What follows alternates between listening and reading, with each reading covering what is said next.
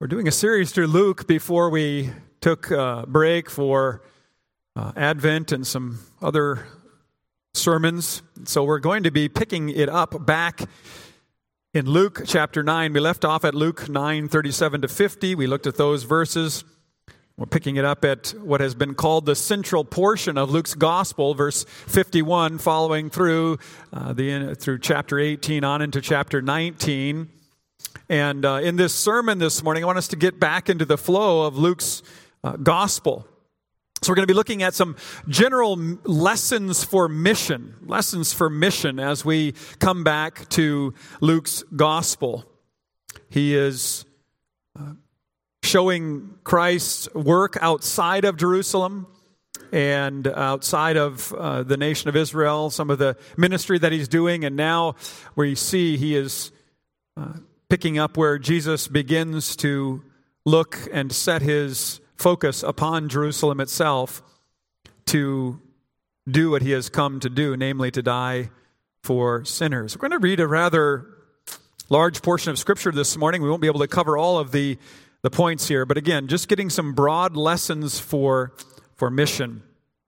Look then with me, Luke chapter 9, starting in verse 51. Listen then to the reading of God's own holy word.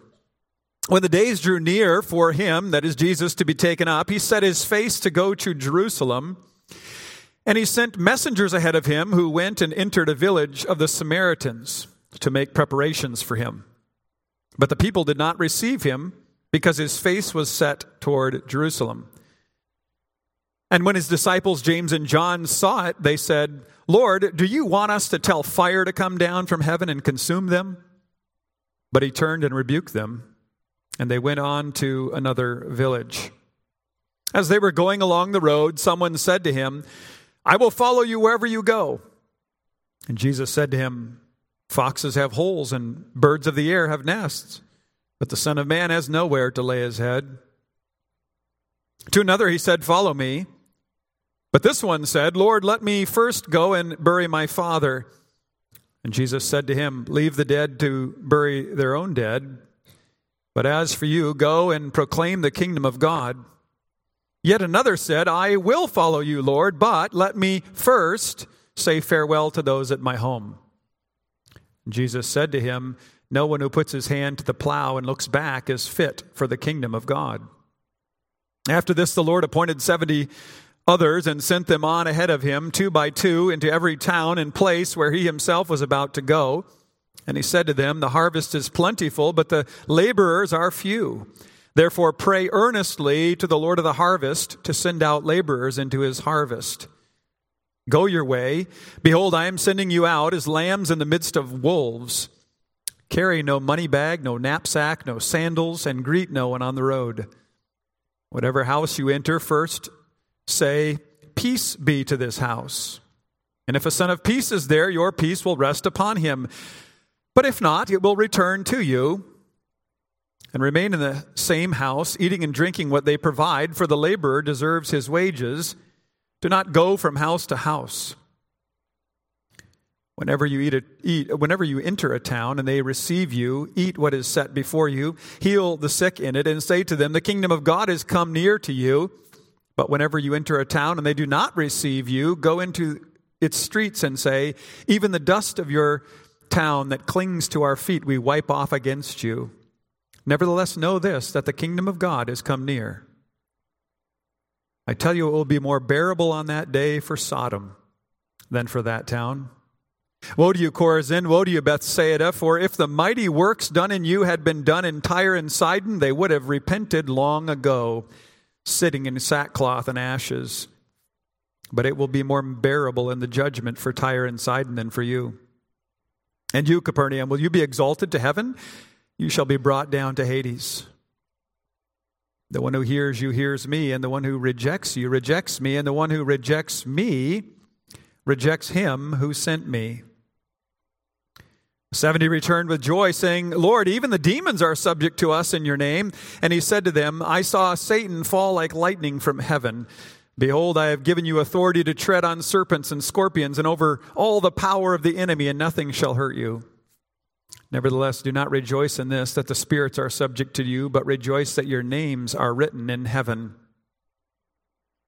In that same hour, he rejoiced in the Holy Spirit and said, "I thank you, Father, Lord of heaven and earth, that you have hidden these things from the wise and understanding and revealed them to little children. Yes, Father, for such was your gracious will. All things have been handed over to me by my Father. No one knows who the Son is except the Father, or who the Father is except the Son, and anyone to whom the Son chooses to reveal him." Then turning to the disciples, he said privately, "Blessed are the eyes that see what you see. For I tell you that many prophets and kings desired to see what you see, and did not see it, and to hear what you hear, and did not hear it." So far, the reading of God's own holy word. May add his blessing to the reading and proclamation of it this morning. People of God, if you remember our study in Luke's gospel, was emphasizing that Jesus came to save people from all walks of life, from all people groups, all nations. He's been ministering in regions outside of Jerusalem. Chapters 7 and 8 highlight that, beginning of chapter 9. But from this point on, Luke tells us in his gospel that Jesus focuses his attention, he's going to be focusing his attention on Jerusalem. He knew what he would face there, and yet he wanted to accomplish his work so that he might win salvation for his people. Indeed, he was longing for it. He says later in Luke chapter 12, "I must be baptized, and I am pressing on to that end until I accomplish the purpose which God has given to me."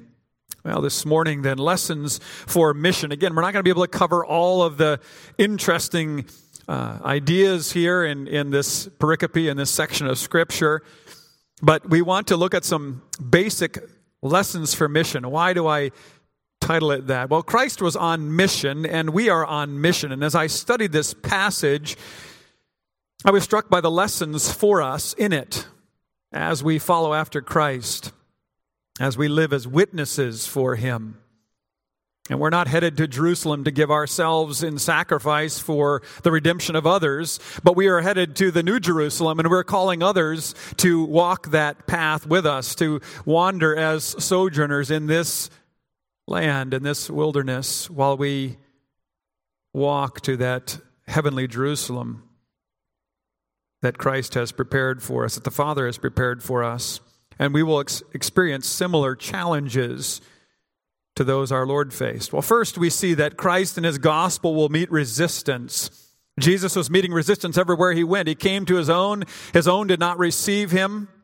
After all that he had said, he taught like no man, he healed, he showed signs of being the Messiah, and yet his own did not receive him. They rejected him. He was hated, despised. Not just by the Jews, but also, as we see here, by the Samaritans, those dwelling to the north. Jesus told his disciples that they would face resistance as well. And that's the word that we hear this morning, the warning to us that we will face resistance.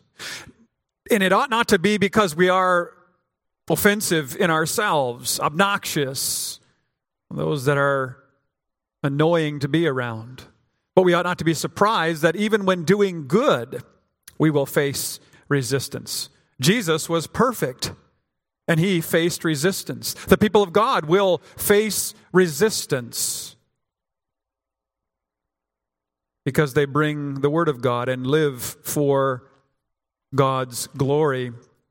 Interestingly, this is not just a suggestion, maybe something to think about. Well, maybe this will happen, maybe it won't. It will. In fact, Jesus says it will, but he also says this in Matthew 5, "Blessed are you when others revile you and persecute you and utter all kinds of evil against you falsely on my account. When you speak the truth, when you bring the word, blessed are you. Rejoice and be glad, for your reward is great in heaven, for so they persecuted the prophets who were before you." Something to think about. We say, well, maybe if I just keep my head down and my mouth shut, and, well, first off, that would be objecting to what God calls us to. But even then, if we're living it out, if we're living the truth, if it were possible to do that apart from the Word in keeping with Scripture, there would still be resistance. Because people who are not regenerated don't stand side by side with the truth. Jesus says, if the world hates you, know that it hated me before it hated you. So as he prepared to send them out, he told them they would be rejected by some. Chapter 10 tells us there will be some that don't receive you. They shouldn't be surprised, for man is dead in sin, and Satan is a powerful deceiver and opponent. People of God being committed to gospel ministry means that we will face resistance. And Jesus says, blessed are you if you suffer for my name. It's not something we avoid. That's saying that there's a blessing there. That's a sign that God is at work. There's a sign that God is looking with favor upon us, working in us by His Spirit. And we'll meet resistance from both religious and irreligious. Now, we're not surprised when the irreligious resist the truth. They don't want to hear that they need to come to Christ. They find religion to be superstitious, something that is not needed. They don't want to hear about having to come to Christ if they want to escape death. They don't believe it. They find it irrelevant. But the religious can also resist the gospel. Many religious preach another gospel. The church as social transformer, social justice warrior, equity promoter. The focus being on having the best life now. Now, don't misunderstand. The church is to be about that. We're to be concerned about equity. We're to be concerned about changing the structures that are broken by sin. But if our focus becomes on that material grasping, that material treasure, that we're here to help you get the most out of this world, and the gospel is sidelined, then we aren't thinking about eternal matters. And the church is called to be speaking of matters of eternity. We should want to bring the truth of God's word to bear on society and on its structure, that it might be reformed where it can be. We should help the world understand how acceptance of the scriptures can change lives and change societies. But we dare not ignore or downplay the fact that we are all sinners alienated from God, and that must be addressed for there to be an eternity before us that is glorious and not eternal in judgment. Remember, Satan is powerful in the world. Paul says in Ephesians 2, he's powerful in the world. And he wants to take everyone down.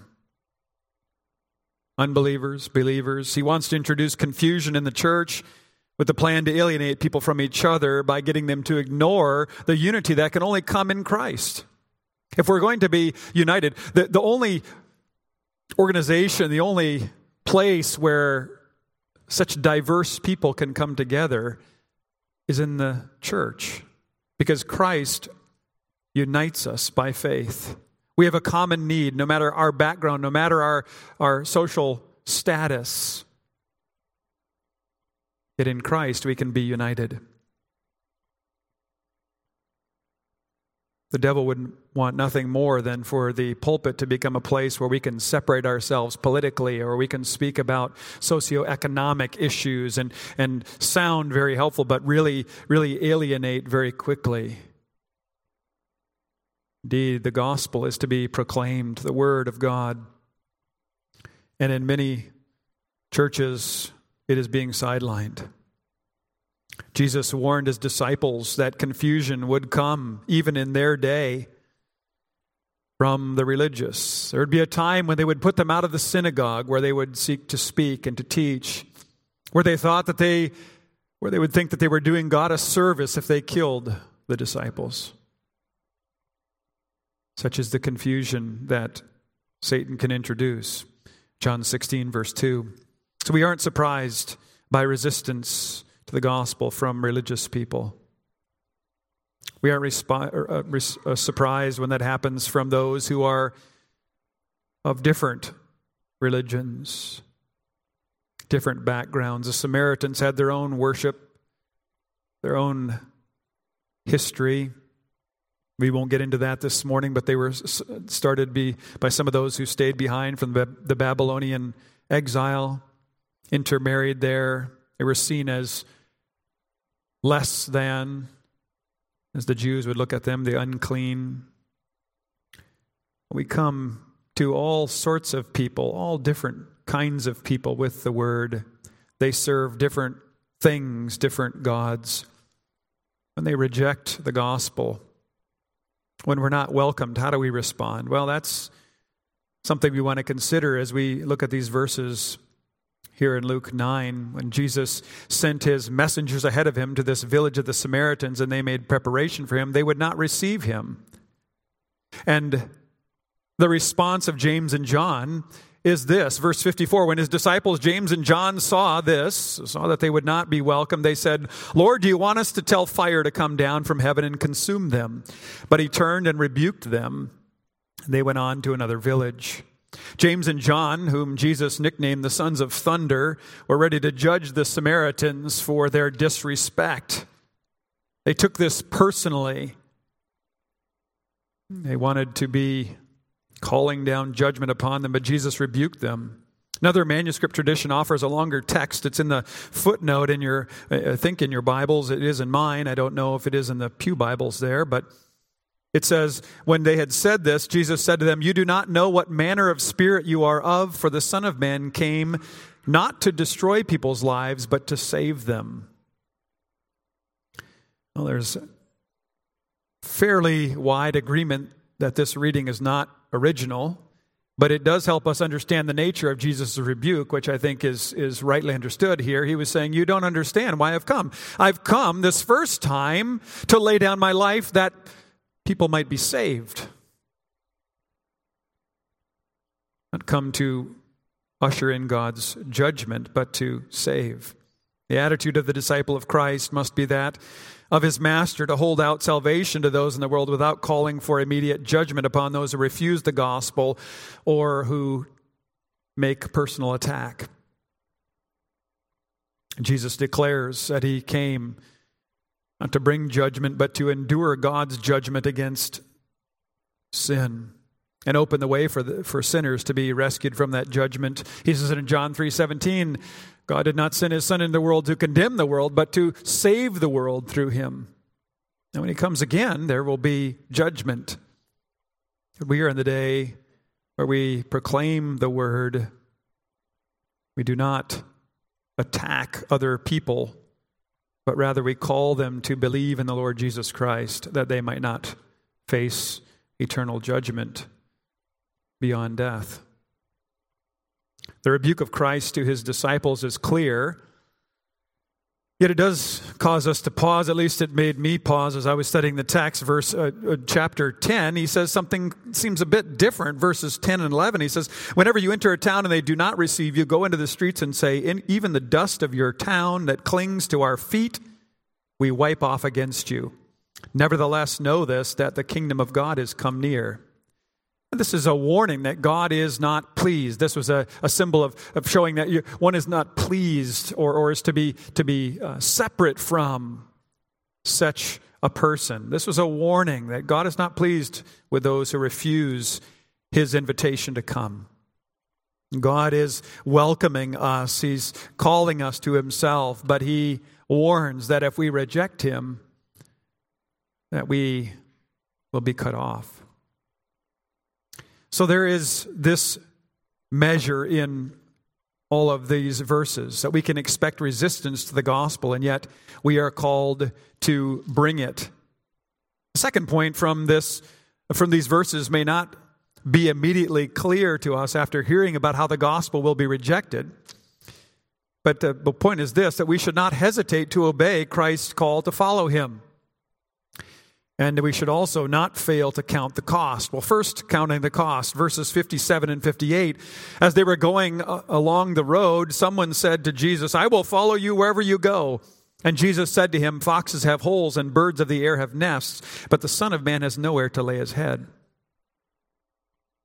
Well, the external call is given to all to follow. The person must count the cost of commitment.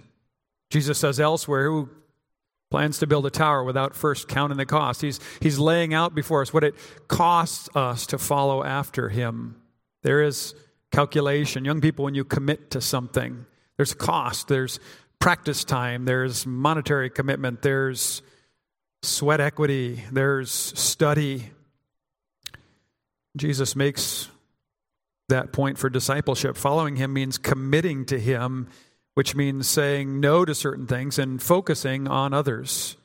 It means that there is a dividing. There is certain things that we say no to and certain things that we now commit to, and it means putting forth all of our effort into that.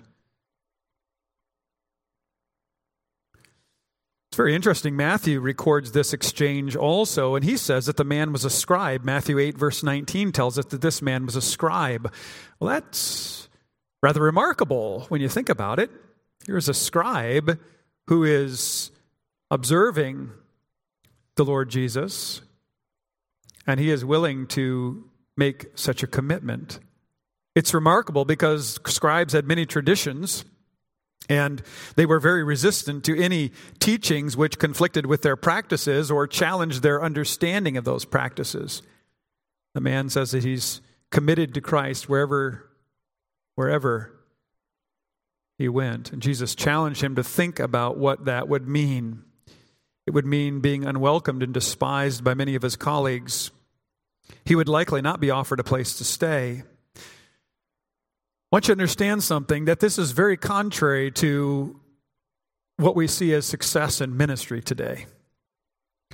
Those churches which are labeled successful and appear on the front of magazines and are studied for their methods are those that have big numbers and promise prosperity and promise that you will be influential, that you will be happy. And Jesus says, not so much. If you follow me, you're not going to have you're not going to be attending the largest church. You're not going to be the most popular person in the room. You're not going to be the one who's making the most money. As though God was just simply here to make us materially blessed. You have a message to bring, and the message is that we are alienated from Christ, or from God rather, and we must believe in the Lord Jesus Christ, humbling ourselves that we might be reconciled to God. Now tonight we're going to see that God is a father, and I think it's fascinating. It's been interesting to me to look again at that opening of the Lord's Prayer, our Father who is in heaven. This idea of reconciliation, we oftentimes get this idea that He's against us, but He is for us as a father. But I'm going to confuse my sermons. I'll wait and preach that one tonight. But God, we are at odds with Him because of our sin. And when we call others to that realization that you are under judgment apart from Christ, that's not going to make you popular. And yet that is our call. So Jesus says, count the cost. Consider. Because this man's looking around and seeing all the people following Jesus and thinking, wow, this guy's got a good thing going. He's really popular. He's got quite a following. I kind of like that. I'd like that too. And Jesus says, I don't have a place to lay my head.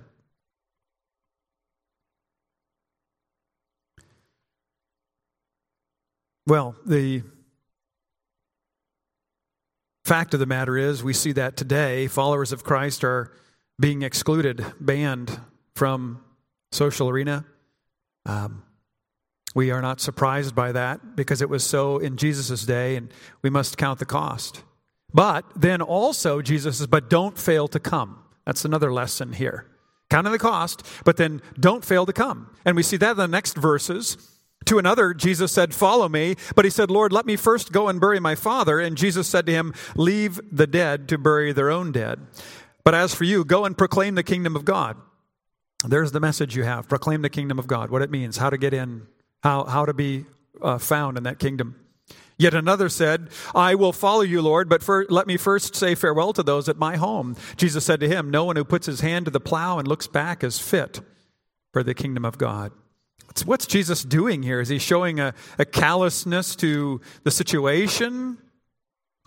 No, I think what he's saying in light of the context is that we are not to hesitate to follow the Lord Jesus Christ, even as we count the cost. When he calls, we are to come and to follow. There's debate about the situation that's in front of Jesus here. Was the man's father dead already and there was a funeral imminent? Or was he saying that he would follow Jesus, but only after his father and mother were gone? It seems to appear, based upon what Jesus is saying here, that the man was not willing to follow at this time. He was delayed. He wanted to hold off. Time should be taken to study these verses perhaps more closely. But for our purposes this morning, the basic lesson for mission is this, that one must be committed to following him wholly and without hesitancy. Jesus' example of determination to follow God's plan for him is an example for us. Verse 51 says what? He set his face toward Jerusalem. He knew what God was calling him to, and he would not be turned aside from it. That's the kind of devotion, the kind of dedication, commitment, counting of the cost that we should undertake as we recognize ourselves as messengers for God, following Christ and counting the cost. Christ then sends out 72 others. I prefer the reading 70. In the manuscript, you see it in the footnote there, it says 70 or 72. I believe the number is pointing us back to Genesis chapter 10. We looked at Genesis 10 not so long ago in the table of nations, if you remember. What did I say about the table of nations? It was that there were 70 nations represented, which is a speaking of completeness. God was saying that this is all the peoples of the world were there before God, and God had the authority, the right to all of them. Here, Luke's picking up on that, and in Jesus coming, he's showing that the gathering in of the people of the nations has begun. God is sending forth, at the appointment of his Son, he's sending forth messengers to the nations to call the nations in. The harvest has begun. And he gives a further lesson that we must pray that workers would be sent forth. Verse 2, it says, and Jesus said to these 70, the harvest is plentiful, but the laborers are few. Therefore, pray earnestly to the Lord of the harvest to send out laborers into his harvest. Prayer plays a large part in the church's mission. Last Sunday night, we saw that whatever we ask in Christ's name, God will do. Well, we're to pray that the Lord's will would be done. Christ prays that God would be known among the nations for his glory. So when we pray, Lord, your will be done, our prayer is that God would be working that out, that we would be seeing the nations come. We pray for the advancement of God's kingdom as we're engaged in gospel proclamation, that he would go before us, opening doors. And then a further reason for prayer.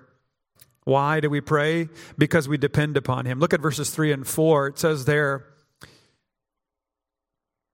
Jesus said to them, go your way. Behold, I'm sending you out as lambs in the midst of wolves. Carry no money bag, no knapsack, no sandals, and greet no one on the road.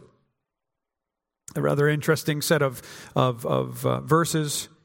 Won't be able to look at them in all their detail, but we are to be traveling light. We're not to be weighed down with worldly loves, worldly goods, to love the things of the flesh.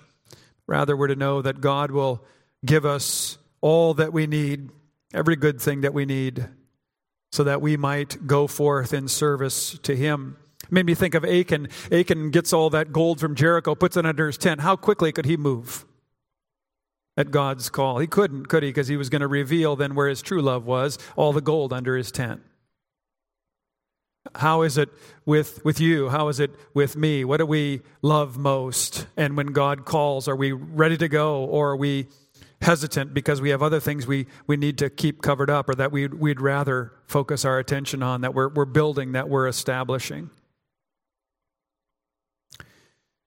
And tonight we will consider from how God, the maker and possessor of the whole world, relates to us as a father. He'll give us everything we need. We need not hold on to things tightly. But a few comments on these verses 3 and 4. First, he says, you go out as lambs in the midst of wolves. We're utterly helpless in the world without him. That picture is one of an utter defenseless posture, as it were, in the world. Lambs in the midst of wolves. But the key part of this verse is, behold, I am sending you.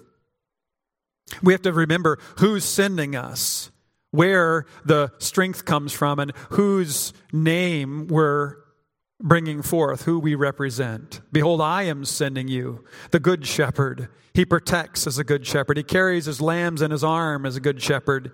He does not sleep as the good shepherd. And we could think of many other references to Christ as good shepherd. But he says, behold, I am sending you. But you are needy. You must come and pray.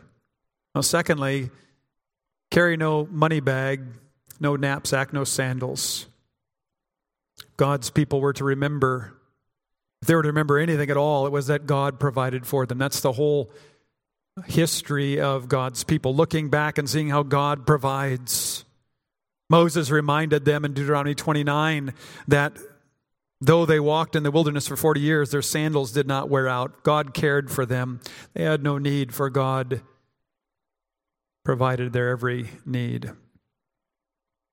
That has application today as we see the tide turning against Christians today. We may think, well, what's going to happen to us? How are we going to make it with all of the focus and the attention given to Christians? Well, we have to remember God will provide. It may not look the same as it did in the past, and I think materially, but God will provide. He always has.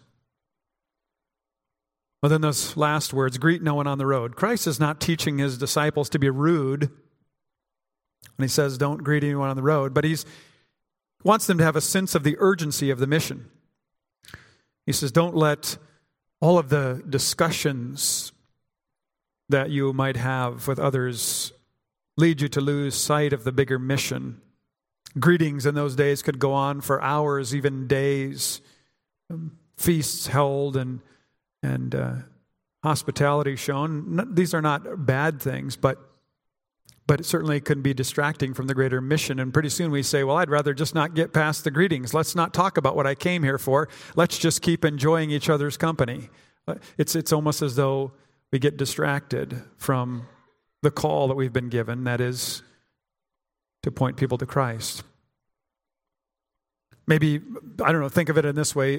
When you meet with someone that's an unbeliever, they want to talk about all the problems in our world today. They want to talk about the tax plan for the next year. They want to talk about the nation's defense spending. They want to talk about all these other things. And you think, well, okay, I got to just keep talking about these things. And it's more comfortable because we can agree to disagree on this and it doesn't have these lasting conflicts. But eventually you're called to bring the word and to point them to what is beyond this next fiscal year and what is beyond this life. So be able to interact on both levels, but don't get stuck at those introductory matters. Get to the important matter of eternity. Well, then rushing through, as it were, to the remainder of this passage, we can only touch on a few things. But I wanted to hold the verses all together this morning. But Jesus says, here's another lesson for us, that we're to pronounce blessing on those who receive the word and warn those who do not respond positively to God's word, for his displeasure remains on them. And he warns that those who have heard the word will be judged more severely than those who had not heard the word. There's a responsibility to respond to the gospel. You can't just say, oh, that's a bit of information that's interesting. I'm glad you shared that with me. Thank you. I'll put it over here with all the others. There's a call, there's a responsibility then to respond to the gospel. That's why we press for a response. We're not just so that we can say, oh, someone got saved. We want to be careful about keeping charts and a list of all those that got saved because they said the right words. But we do recognize that we need to continue to bring the message until a response has been garnered, been received. We want to know that they've heard. Well, Luke tells us what happened when the witnesses returned, when the 70 returned. They rejoiced that demons were submitting to them in Christ's name. There's euphoria, we might say, over power encounters. They're excited about the fact that the demons were submitting in his name. And that is a wonderful testament to God's power and a good thing, for Christ says, I've come to destroy the devil and his works, 1 John chapter 3. This reality shows that the forces of evil were being put to flight, but Jesus says, greater joy is this, that one enters into the kingdom of God, that one has his or her name written in heaven. That's where our joy must be. In the days of Jesus after his ascension, we read of much spiritual battle in the church, in the early church, in the book of Acts. There were many who were fascinated by the power that the apostles wielded and wanted to buy that power. But all of this deliverance was to free individuals from blindness that they might see in Christ everlasting life. So we want to delight in God's grace in converting people and in bringing them near. That's our delight. That's the lesson that we have here, another lesson we have before us. Jesus tells us that our greatest joy should be when we see faith come alive in others. Release from demon possession is wonderful, but our great joy is to see release lead to faith in Christ, not a lust for power. Well, I'll come to Christ if I get that power. I'll come to Christ if I get that. I want that.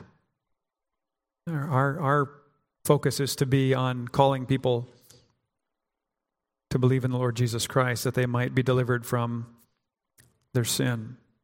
And Jesus gives example of the rejoicing that we have, for he says, I thank you, Father, Lord of heaven and earth, that you've hidden these things from the wise and understanding and revealed them to little children. He rejoiced in the Holy Spirit, verse 21 tells us. That those that the world disregarded were nevertheless receiving a gift from his Father to believe. We learn that one does not need to be well educated to understand the gospel. Conversion rests in the hands of the Lord. The lesson is that those who believe Christ's word will be saved and brought into God's family. These things are spiritually discerned. So we pray that the Spirit would give eyes to see, minds to understand. That the Spirit would accompany the words that we speak so that the harvest might come in. For the truly blessed are those who see as the disciples saw. Jesus says, verse 23. So as Jesus sets his sight towards Jerusalem, he teaches his disciples a number of lessons, some of which we've looked at this morning, of how to live faithfully in his physical absence. And those are, I think, helpful lessons for us to remember, to keep before us. The idea of resistance, that it is going to happen no matter how nice we put things. But also the idea of prayer and petition, of leaning upon the Lord, of looking to him, knowing that he will provide, and that of rejoicing in conversions. That's how we want to come back into Luke's gospel as we look at it together in the weeks ahead. Let's ask the Lord's blessing upon his word, that we would live for his glory. Now, let's pray. Father in heaven, as we look at these verses and as we contemplate the call and how we are to respond, and then the message that we are to proclaim, the resistance that it will bring, Lord, may it lead us to be rejoicing when we see others come to the faith. We pray for those on the mission field who are working diligently and patiently.